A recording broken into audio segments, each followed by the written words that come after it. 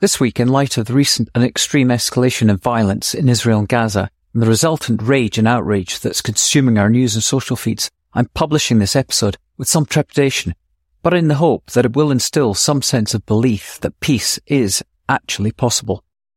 I'm republishing an interview from 2019 with Stephen Hecht, the founder and CEO of 1,000,000 Peacemakers. The principle of Nonflict provides an inspiring example of how to foster reconciliation, mutual understanding and peace, even in entrenched conflicts where the path to peace may seem hopelessly complex.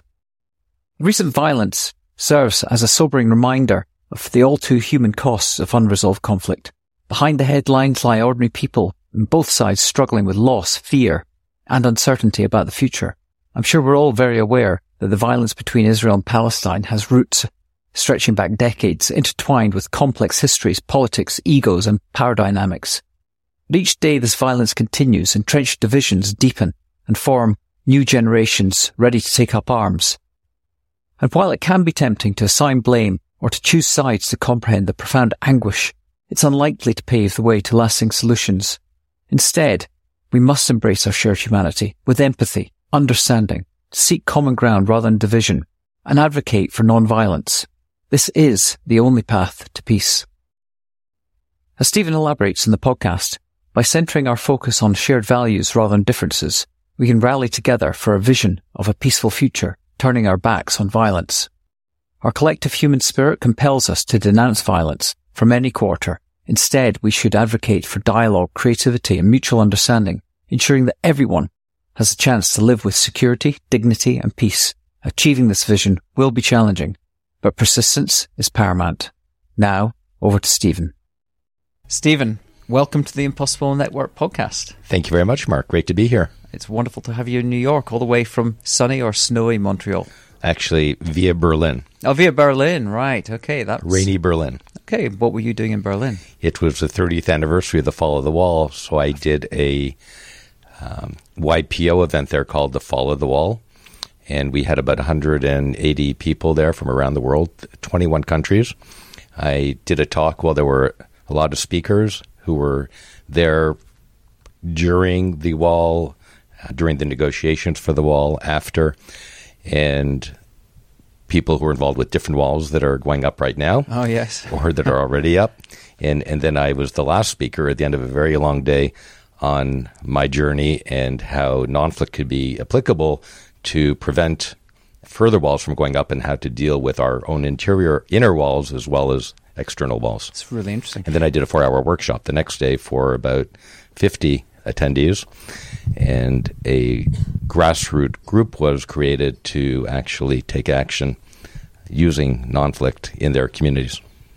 And I think we've maybe talked about this before, that there were, I think at the time of the Berlin Wall, when it came down, there were 27 walls around the world, and now there's 70 that have been built. So you're absolutely right. There are more walls going up today than there ever have been before. And that must say something about the state of the world. But I'm sure we're going to come and talk about that. We're going to get into talking about Nonflict and exactly what you're doing with 1,000,000 Peacemakers.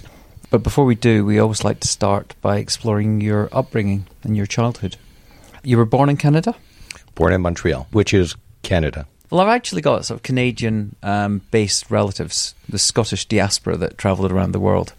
Well, they helped build a lot of Canada. Yeah, they did indeed. Mm-hmm. But not in Quebec. Actually, there is a Scottish neighborhood in Quebec called Griffintown. So it was in Montreal. I didn't know that. Okay. You know. Well, it's the Scottish and the French, we've got that old alliance, alive and kicking. It is. So talk to me about your upbringing, your parental support, the guidance, the direction that they gave, and how it affected your journey. My parents got married at a young age, I'd say, which was quite common then, 22 and 20 or 19, my mother at the time, and they had me about a year later. So they were young parents relative to what we consider typical today, which is probably 10 years later till people have kids on average. And they learned from their parents, who learned from their parents. Their parents, my grandparents, were Eastern European, escaped pretty tough times, and quite tough, stoic, judgmental, performance-oriented. You had to succeed. You had to work really hard in order to survive. And that was pretty much my upbringing. Mm-hmm. So what about the impact your parents had on your sense of self or your self-belief? Who was more influential, your mother or your father? In different ways. My mother was home a lot. My father worked a lot. So I spent more time probably with my mother. And she was very much, as I mentioned, black and white. And sometimes if I didn't agree with her black, I would just keep quiet because I knew that it wasn't going to be positive if I fought with her. Yeah. Let's say. I know what you're saying. Yeah. I did have an older uncle who did play a mentor role in my life. His name was Jack. My daughter, Jacqueline, is named after him. And he was quite influential as a mentor. In what way? He had no kids of his own, and he kind of took me on as a project, bought me the first computer well before there were computers, so we kind of engineered a computer. This was back in the 60s, wow. So early days.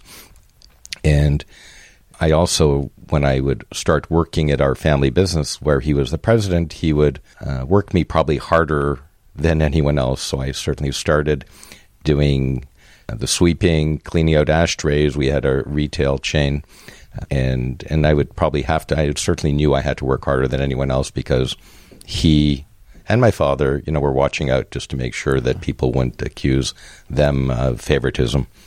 He also confided in me in different issues, regarding different issues around life and around business. And he's a workaholic, and he ate very quickly. So I knew when I went out to lunch with him, I had to eat very quickly because we had to go back to work right after. Yeah. So there was a family business. Yes. In retail? Or? Yeah, we had a formal wear chain, tuxedo rentals and sales, and bridal shops as well, and manufacturing. So before you got to the stage where your uncle brought you under his wing and was nurturing you and preparing you for the business, what was your childhood like? Do you have siblings? I have a younger brother and sister. My brother came about 2 years after me, and my sister 2 years after that. And we all got along, but we fought, like many siblings do. And I always found I was a little different than everyone else in the family. In what way? Maybe more serious. So were you playful, exploratory, curious child? Good question. I enjoyed sports, and I was curious, and I'd say I continued to be curious, and that was an important thing. But again, I was quite different. Maybe my personality was quite different than everyone else in the family, so I would say. Did you feel that you were being groomed for the family business, or did you feel that you wanted to go out and explore the world and do something different? I felt I was groomed for the family business more from my uncle.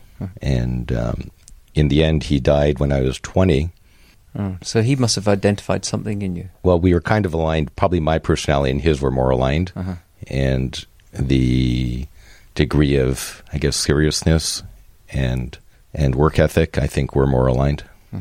My father worked very hard. Don't take me wrong. He worked very hard. Was there any particularly defining moment or memory from your childhood that stands out?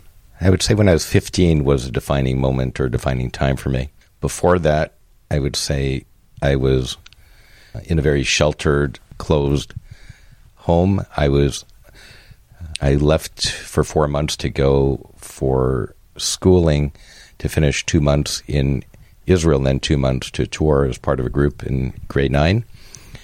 And that was the first time I was away from my family for an extended time, and that allowed me probably to gain a lot of self-confidence to be away from the house and just to explore.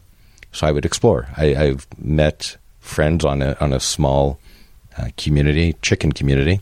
I made friends, and we would just go walking on the paths in the Jerusalem hills, and I would then learn Hebrew. Before, my Hebrew was very poor, even though I went to a Hebrew school, because I only identified with the teachers who I didn't like very much, but now it became a living language, and I learned the language, and I taught them English, and we had a great time. Was this was a kibbutz or just a school? It's called a moshav, which is a community similar to a kibbutz, but around one industry, in this case, chickens. All right. Oh, yeah. Never heard of that. And, okay, so that defining sort of that moment at 15, you came back from there. I'll just share one moment there, which was interesting, which is also along the lines of conflict. I made a friend in Jerusalem who invited me to his home for the weekend, for Shabbat. And on the way walking back to his home after going to synagogue, there was another group of kids. So I was with him and his friends, and there was another group of friends, and they started getting into a big argument with each other. And I said, what are you guys fighting about? He said, well, they don't think we're religious enough. They don't think we're real Jews. And to me, I thought, well, they're all religious. They wore kippas and they were observing Shabbat. And that's when I realized that it wasn't just the Israeli or Palestinian issue that was going on there. People were quite tribalistic based on, in this case, are you semi-religious, very religious, secular? And it's almost like you need a common enemy not to have civil war. Well, I suppose that happens across all sects and all religions as well. Yeah, it does. Yeah. So returning from Israel back to Canada, what was your transition then into further education? So that's when I started doing well in school, because I started doing it for myself, not for my parents. What school? I was attending in high school, Herzliya High School, which was a Jewish high school, private one. Then I went to, in Quebec, we go to CEGEP, which is junior college, and I started taking business, inspired by a teacher I really liked, an economics teacher, Mrs. Guédon, who was great, versus my science teachers, who I didn't really identify with very well. So maybe that's why I ended up in business. Then I went to McGill. I did a Bachelor of Commerce in Marketing at McGill. And then I did an MBA at what's called the Ivy School of Business, University of Western Ontario in London, Ontario. And was that all part of the plan for maintaining and growing and scaling the family business? Or did you have other ambitions at this point? No, it was to go. My uncle died when I was second year at McGill. And that summer I went to work at the family business.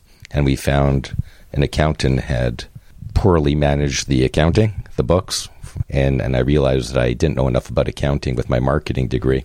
And I realized I would have to go, ideally, do an MBA and learn more about finance and accounting. So at least I would know, or I'd know at least as much about that area as my accountants would.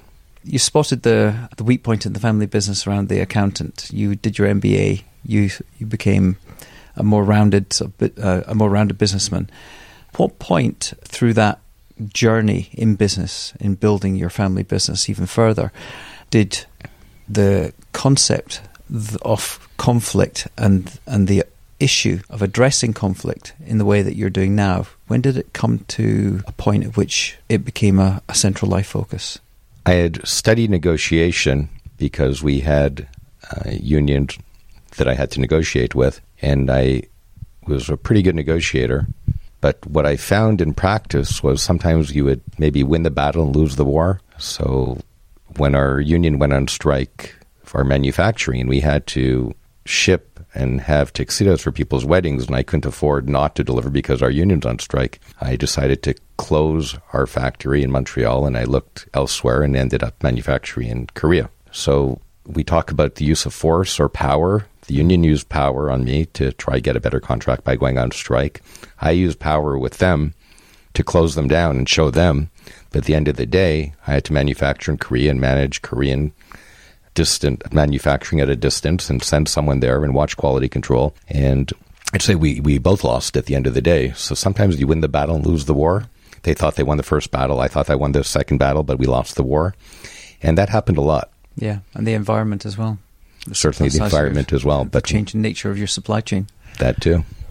Yeah, it's interesting. I just wonder how often that's occurred. That's a micro example, but on a macro scale, if you then sort of scale that across different organizations, across different countries, you can see why we've ended up where we are. Well, price wars. I experienced price wars as well. My marketing manager, during the time things were getting tough in the economy around 89, he thought, well, let's do a price war. We're the biggest. But at the end of the day, it's such an easy thing to match. So what I found, if you cannot kill your enemy or your competitor, they're just going to use force or power against you when you least expect it, and you all lose. And you see that certainly today. We can't win this win-lose attitude, which is a good part of our society, be it in sports, be it in everything. It doesn't work because, again, unless you are destroying your enemy totally, be it your competitor or people, they're going to use force on you. Okay, so let's talk about the meeting of serendipity and how you ended up forming Million Peacemakers and meeting your co-founder, Dr. Amir Kafir? So when I was 30, I joined a group called YPO, actually 31, and that's 30 years ago.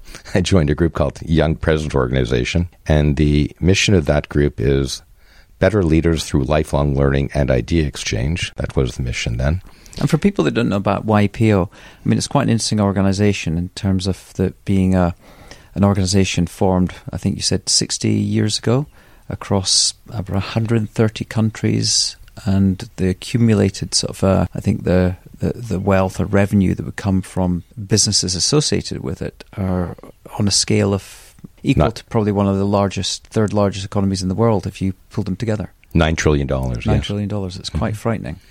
And it's not an organization many people have probably heard of. They don't advertise very much, although they are looking now to create greater impact in the world as an organization, or to empower their members and to be a more known entity than they have in the past. Yeah, because I can imagine the collective influence of those people that are in those positions of power is quite striking. Yeah, the organization has now changed its mission from what I mentioned earlier to exceptional leaders making an impact around the world, along the pillars of people, planet, prosperity, peace, and partnership, which is the UN SDGs. Yeah, well, we're definitely going to come and talk about that. So, okay, so you became part of the YPO. So I became part of YPO 30 years ago when I was the education chair for our Quebec chapter 10 years ago, actually. And when you're over 50, it's called YPO Gold. And as you know, over 50. I wanted to do something that I could learn from. And we learn in our Bible, love thy neighbor, in the Old Testament, love thy neighbor as thyself, from Leviticus 19, and in the New Testament, Mark 12:30. Well, I thought, well, how do you love your neighbor if you don't know them? If you don't know them, you don't like them. If you don't like them, you don't love them. So I said, let's get to know our neighbors. And we took our members in our Quebec chapter with spouses and young adults to a Catholic church, then a mosque, and then an Orthodox synagogue that were in a 1 mile radius of each other. So first we went to the church, and most of our members are Catholic, so they had been to churches before. But then we went to the mosque. None of us are Muslim. None of us have been to a mosque before. And I brought the top imam in Canada there who led the afternoon services. And then we went with people from the mosque and their spouses and young adults together in the bus with us to the Orthodox synagogue, my synagogue, where my rabbi took out the Torah, explained about Judaism. Then we had a moderator ask tough questions of the rabbi, priest, and imam. So he asked the rabbi about the expansionary policy of the settlements. He asked the priest how he felt about pedophilia in the church, lack of action by the Pope. Then he asked the imam if he could explain why is it invariably Muslim people blowing themselves up, killing innocent women and children in the name of Islam. And tension in the room, as you can imagine, was quite high. And the imam's answer was, I could start by talking about our differences, and I might never get to our similarities. Or I could start by talking about what our three religions have in common with each other. And maybe, just maybe, the differences could take care of themselves. We pray to the same God, the three of us. We believe in the same Holy Land. Abraham was our forefather and yours, so we're related by blood. So when he started talking about those commonalities, the three of them started joking with each other after. It really brought back down the tension, and that idea stuck. Then we had a kosher, halal-friendly dinner, tables of 8 people of each religion at each table, fathers to get to know commonalities of fathers, mothers, and the kids sat together to learn about each other as well. The night before, I had an email from the imam saying we're going to be in the synagogue during our evening prayers. What do we do? I didn't know if it would be allowed. So I wrote the rabbi, and he wrote back the next morning, we'll show them to the library. Things are going so well, he showed them to the main sanctuary. So he had 20 Muslims doing their evening prayers facing a Torah in an Orthodox synagogue. Wow. Probably the only time that's happened. To finish the night, we had people stand up around each table and hold hands, while the rabbi, priest, and imam said a prayer for peace. I was holding Father John's hand, and they were trembling. Looking around the room, there were tears in people's eyes. At that moment, we had love in the room. So we went from not knowing our neighbors to love in 4 hours. And that was roughly when? That was 10 years ago. 10 years ago, right. And then they asked me to chair the Canadian region for education. And I said, okay, let's take the learning of that event a step further to action. Conflict, as I mentioned, had been a big part of my life. By the way, I didn't mention I've been married 28 years, but with 3 wives. So I was married 9 years, and now happily married 10 years to my wife, Naomi. Oh, you hit the 10-year mark. I did. That was very big, very There big. must have been a moment around the 9 years and 340 days you were getting a bit nervous. The whole 9th year was quite nervous, actually. So last July 5th, we hit our 10-year mark, and now I'm feeling much more relaxed. I bet your wife is as well. Yes. So then I said, okay, let's take the learning of that event a step further to action, and let's do an event on the topic that I had a lot of experience with in a negative way, which was conflict, and I wanted to learn from. So I got buy-in from all 17 chapters in Canada to do an event on conflict resolution, which would be in May 2012. So I figured, great, I'll hire an expert to lead it. So I bought a dozen books on conflict resolution, and I found them tough to get through. They're typically by PhDs for PhDs and quite academic. And we need change-inducing take-home value that we could apply right away. So I was attending our annual convention. It was in Denver, Colorado. And I was introduced to the chair of our Peace Action Network that bring together members who come from conflict zones. And I told him about the idea for the event. And he said, wonderful, how can I help? I said, well, I need a facilitator. I need a leader for it. And right away he said, Dr. Amir Kafir. He said Amir had brought together Greeks and Turks to Armenians, Israelis and Arabs, Indian to Pakistanis. So I called up Amir, and Amir agreed to lead it. Where was Amir living? Israel, Tel Aviv. Okay. He's ninth generation Jerusalemite, actually. And I speak Hebrew, so we had that in common right away. And then I put together a team of academics and practitioners with a goal that any model we came up with had to be so simple it fit on the back of a business card, and which is what became Nonflict. As well, the goal was that model had to fit for any conflict, an internal conflict, conflict we could have with family or business or even geopolitically. And this was a goal you set with Amir? This was my own goal, and Amir agreed. Mm-hmm. And Amir agreed as well. So this was an antidote to the heavy academic PhD written books that you wanted to go from that to something as simple as a business card. Something very applicable that anyone could use without having to read, 950-page book or, another academic book. An ambitious goal to set, given the context of let's say, the conflict in academia, to take something. Did you have belief that would actually come to fruition? Absolutely. Yeah. I believe totally that it could. Yeah. And so I had no doubt, and we set the goal, and that was our ideal reality, and then we took action to achieve it. So I put together a team of academics and practitioners with that goal, and that again became the 3-step model that we call Nonflict right now. We printed that business card, by the way, about 3 days before the event in May 2012. Wow. And then we held it with 700 over 2 weeks. We had the workshop in 6 cities, which were the hub cities, Montreal, then the next day Toronto, then the next day London, Ontario, followed by Winnipeg the week after, and Calgary and Vancouver. So we would fly each night to the different venue and do it.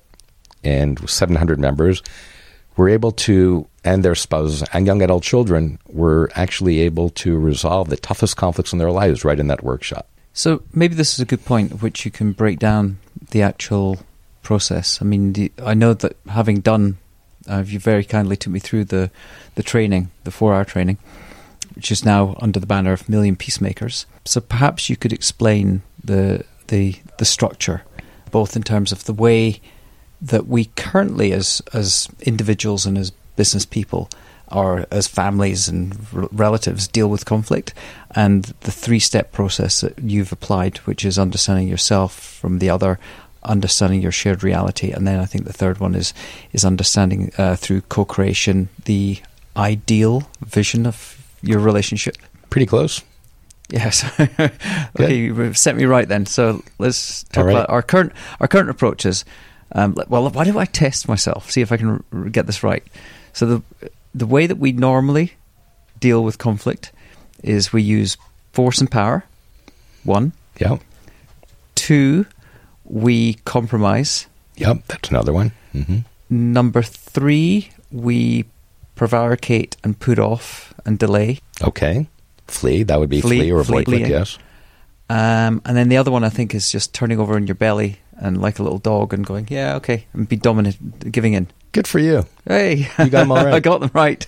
Yeah. You know what works is the brilliant way when you teach it, you have these little images, and it's the images that stick in your mind. Mm-hmm. Yeah, when we do our workshop, we have an image, and then we would ask how many people in the room use fleeing as an example of dealing with conflict. And the biggest workshop I did was 700 people at a time, and these were CEOs, YPO members, at a global conference we did in Vancouver, British Columbia, and about a third of the CEOs said that they use fleeing or avoiding conflict as their go-to way of dealing with conflict. That's crazy.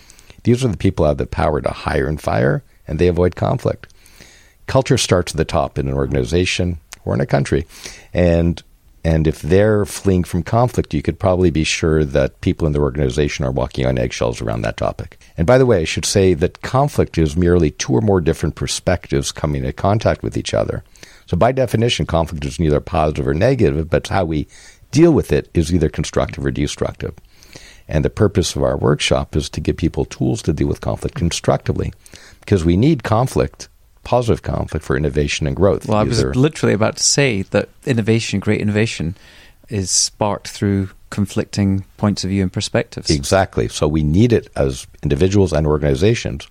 The key is that we do it in a constructive, positive way, and that's what Nonflict was for. Thinking about it in terms of disruption, innovation, and change, that people are often fearful of change and uncertainty and ambiguity. Do you think that's a contributing factor as to why conflict errs into the negative rather than in the positive, where people do innovate, they do sort of spark off each other?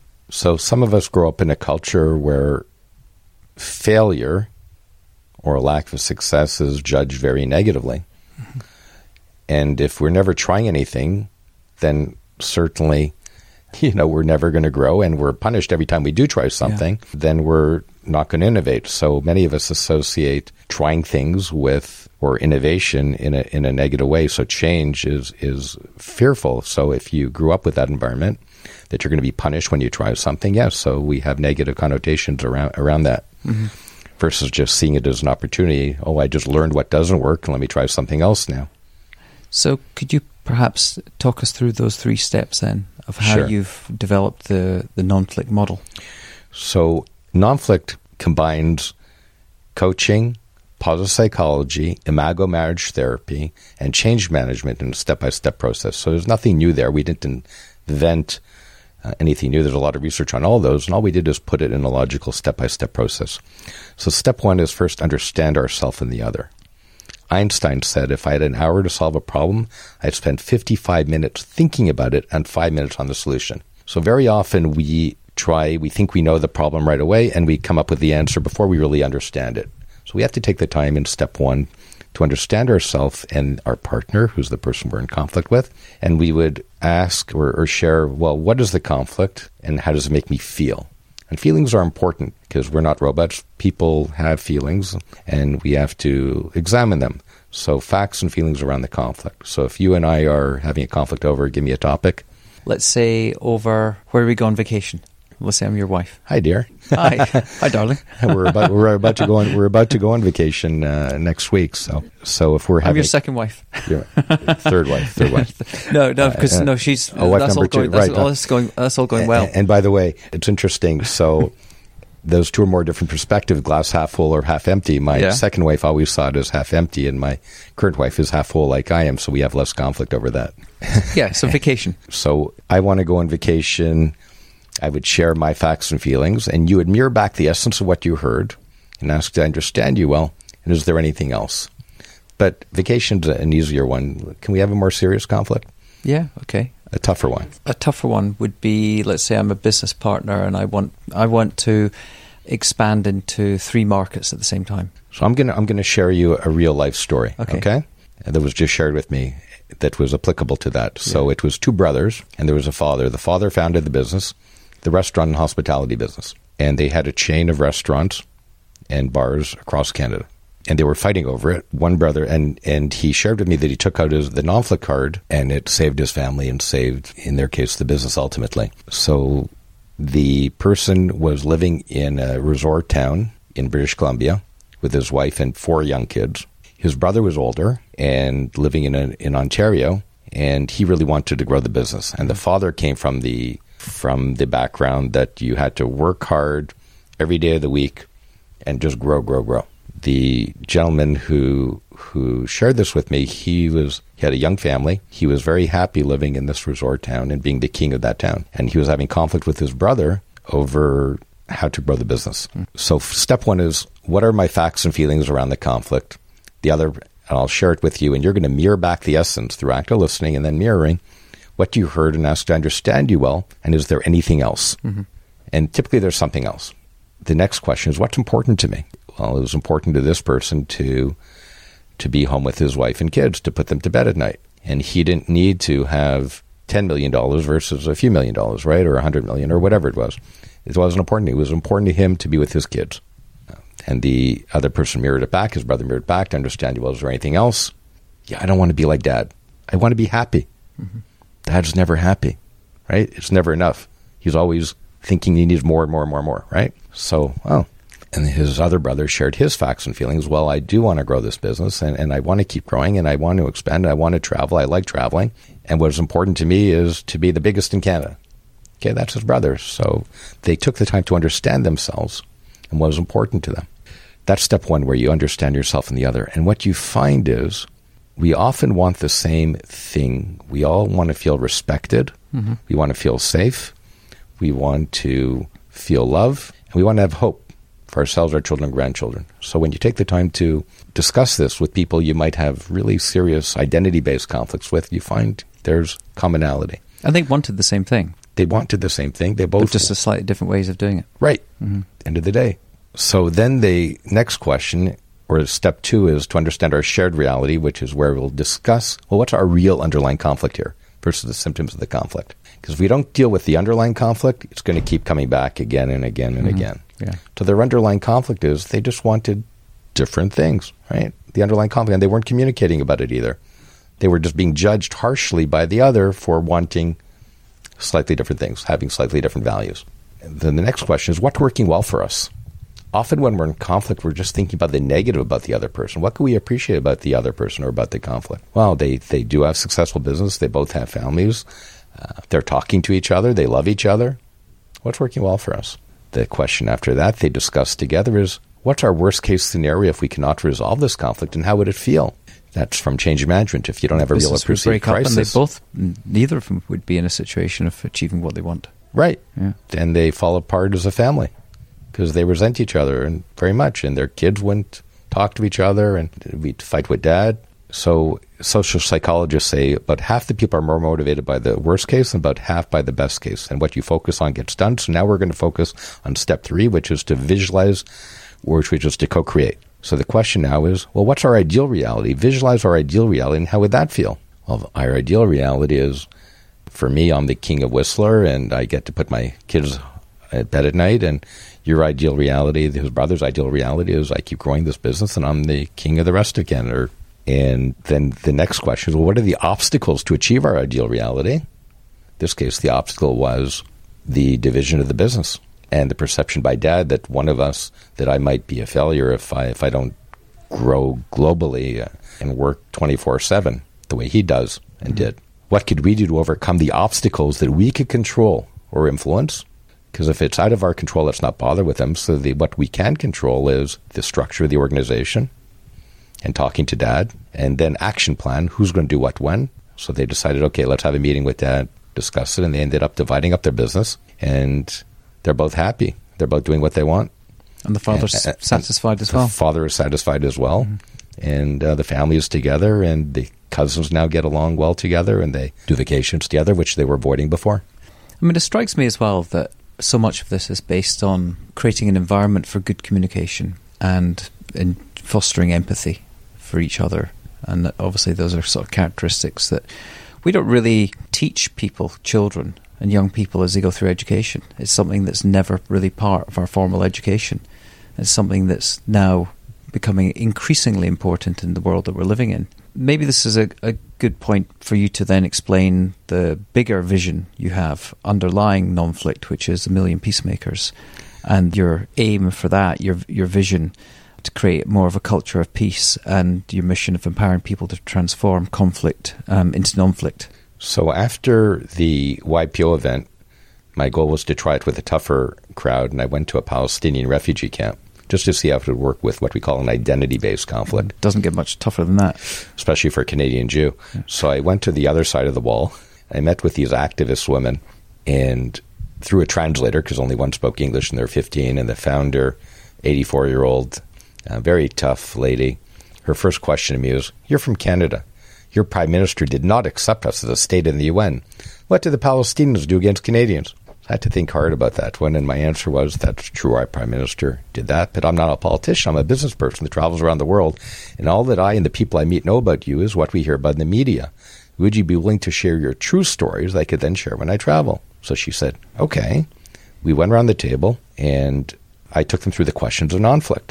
And at the end of the 4 hours, including a nice lunch, the founder came and she hugged my wife and looked at me in the eye and said, "Thank you for being a friend to the Palestinians. We like what we learned. We're going to use it with our husbands. But more importantly, we are prepared to meet 15 Jewish Israeli women. And if you could get Obama, Netanyahu, and a bus in a room, teach them the same thing, we mothers won't let them out till there's a deal." And at that point, I realized that card was a gift to the world that I needed to share. They were willing to sacrifice being accused of normalization, collaboration with the enemy, for the sake of freedom. And there was no way they were going to do that 4 hours earlier when I was seen as a hostile Canadian. Mm-hmm. So at that moment, I realized I cannot do it part-time. I left my career in real estate development to co-found Million Peacemakers, as you mentioned, with a vision of 1 million people co-creating a culture of peace in the world. And I registered billion the same day as million. So we'll have a party and change our name when we hit there. And I've just learned, actually, we've hit there quite a number of times over in terms of impact. So our strategic positioning as an organization is for those who desire peace. Million Peacemakers enables global transformation by reframing conflict into Nonflict. So our target market is anyone who desires peace, starting with family, youth, and business. And our business is really global transformation. Our tool is Nonflict. Okay. Where's serendipity played its part in the formation of Nonflict and the Million Peacemakers? Meeting Dick Simon, the founder of the Peace Action Network, who introduced me to Amir, is one early stage. How I found most of my board members is all serendipity. One person I meet randomly at a conference who loves it. Stephen Baraki, for example, the latest board member, who I met at a conference in Portugal that I spoke at. He spoke on artificial intelligence. I spoke on peacemaking. And I happened to randomly choose his breakout session and then waited for him to be available. And when I mentioned what I do, and YPO came up in the conference, in the discussion, he said, "YPO, I just was your keynote speaker at your global conference in South Africa." Wow. Now I had to leave that global conference to attend an event at the Vatican, which was another serendipitous story. But that tied the credibility of what we were doing together, and we spent 6 hours the next day, and he ended up coming and joining us, and he created AI for Good, which is now taken over by the ITU, which is part of the UN, and he introduced me to someone from Amazon who loved it and right away started writing an Alexa skill for Nonflict. So that's under creation right now. It's brilliant. And I did an event on innovation for YPO, and one of the attendees said, "Wow, I love what you're doing. How can I help?" And he ended up contributing ideas, and his chief engineer, who is now going to write the Google skill to take for the Amazon for Google Home. So we'll have several 100 million people who will be able to use this skill. This billion vision it's going to become a reality pretty soon. Well, that's what we're working on. So I did see you in a video talking about your relationship and how you've opened up interesting conversations with the Vatican and the Pope. And I think from listening to that interview, there was something quite serendipitous in how that emerged. Quite. So we had as we do each year, a strategic planning meeting with our team in July a year and a half ago. And in looking at how to scale, one of the young people, a newlywed in our group, said, I had to meet my priest with my fiance before we got married. It would have been great if he was able to give us the tools, the Nonflict tools, because I have a lot of conflict with him. And I thought that was a good idea. I had to be in London October the 16th last year, and I saw that London to Rome is a 2-hour flight. And that was a Tuesday. I said, okay, let me meet the Pope on Monday because it fits my schedule. And I put it into my calendar to meet the Pope. So, as I mentioned, visualize your ideal reality. Yeah. And I said, okay, what are the obstacles to achieve my ideal reality? Well, I don't know the Pope. I'm a Jewish guy in Montreal. So what could I do to overcome the obstacles that I could control? Is ask people if they know the Pope, because he didn't reply to my email. So I asked my board member, Laura, who's an Argentinian Catholic, the Pope who's an Argentinian Catholic. One step closer at that point. Yeah, I said, hey, Laura, do you know the Pope? She said, no. I said, oh, come on, Laura. So I wasn't having much luck, but I'm an optimist. I had not yet booked my ticket to London. It was now August, and I attended a cocktail party by my law firm who did the trademark for Nonflict, and I saw a gentleman there with a long brown robe and a cross. I said, So I introduced myself, and he ended up being Thomas Dowd, the Bishop of Montreal. I shared the idea with him to train peace.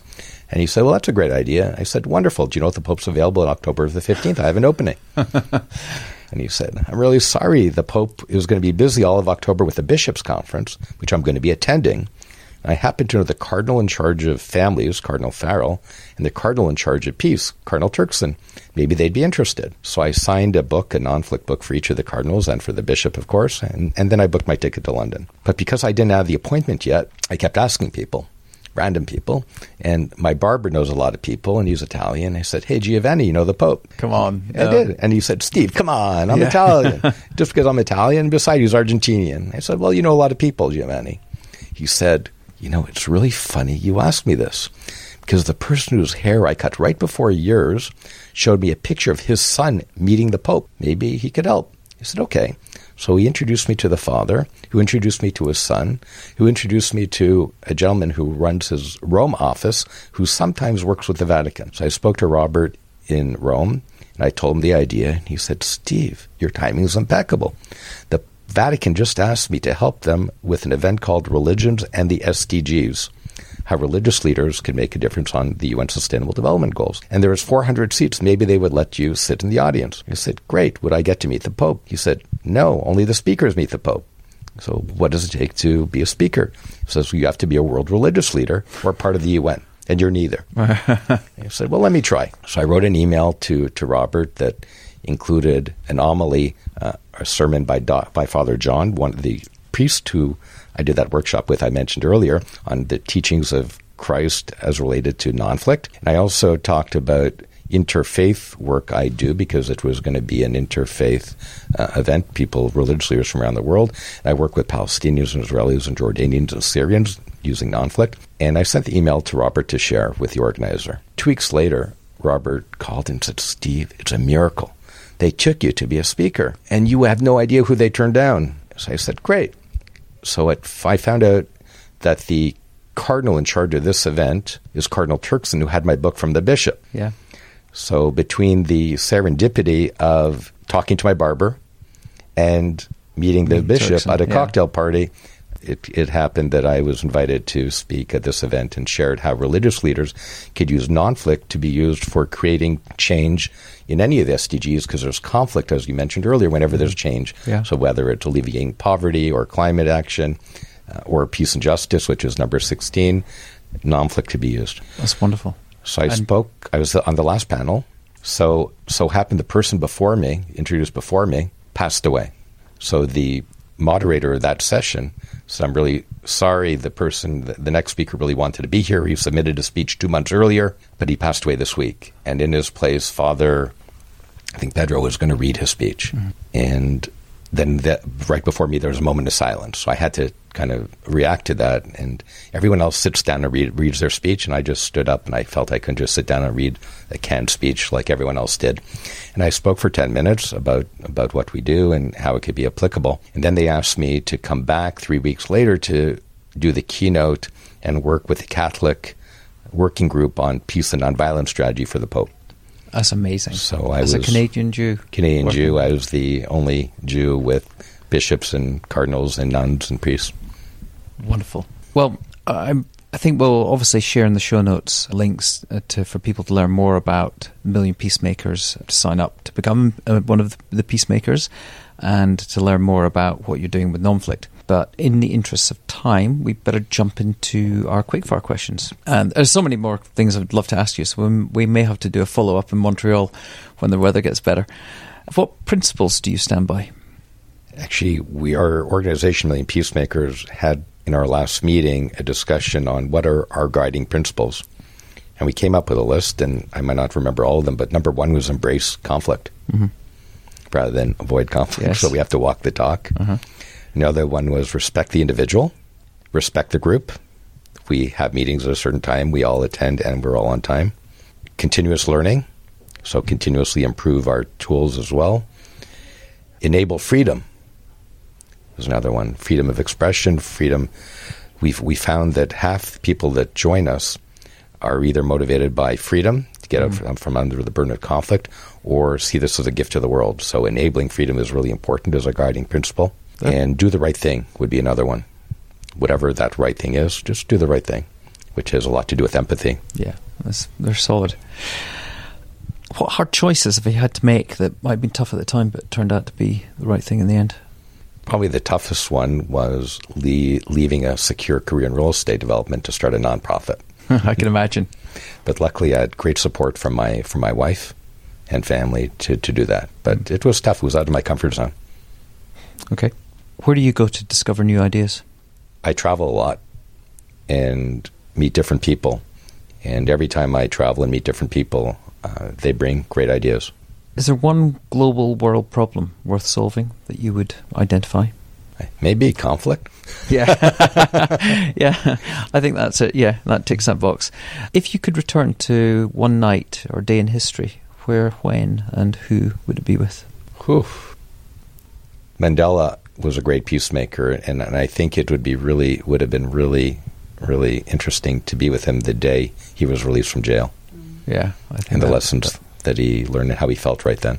Yeah, that'd be amazing. That would have been a great place to be by his side. Impossible question. What would your advice be to someone who's just about to graduate, go to study, has a dream, grand ambition, but has been told, forget it, that's impossible? The word impossible is really an anathema to me. I don't know if that's the right word, but there's nothing impossible. I wouldn't be doing what I did if I believe stuff was impossible. So if you have a dream that I think would serve the world, then go for it, because the world will be there to support you to achieve that dream. That's nice. Who's made you reevaluate yourself? Me. Yeah, I continuously question myself. That's good. What book, besides your wonderful Nonflict book, would you like us to offer the 3 listeners that submit the best comments in the comment section? Robin Sharma has been an inspiration to me, and I quote him a little bit. Anything from his latest one, The 5 a.m. Club, would probably be a good one to read. Okay. What's your perspective on failure? Because we talked about that earlier. Yeah, we did. Yeah. And clearly, I don't believe in the word failure. Yeah. As much as I was brought up with that word. Mm-hmm. How do you keep up with technology? I read a lot, and I embrace technology, like the Alexa devices or AI, and I play with it, and I really enjoy it, and I have for a while. Who are your greatest influences or influencers? My wife has a lot of influence. She's an amazing, positive person, so if ever I'm feeling a little self-doubt, I would talk to her.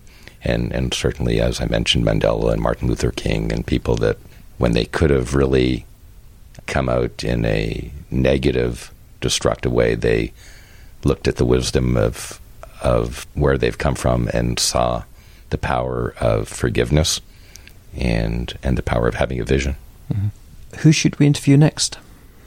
Well, I just mentioned the power of forgiveness. There's a gentleman from Rwanda who has a story. He lives in London now, and I'm probably going to bring him to the Vatican. His family was killed by his best friend during the massacre, and it drove him, when he found out, almost into a Great Depression.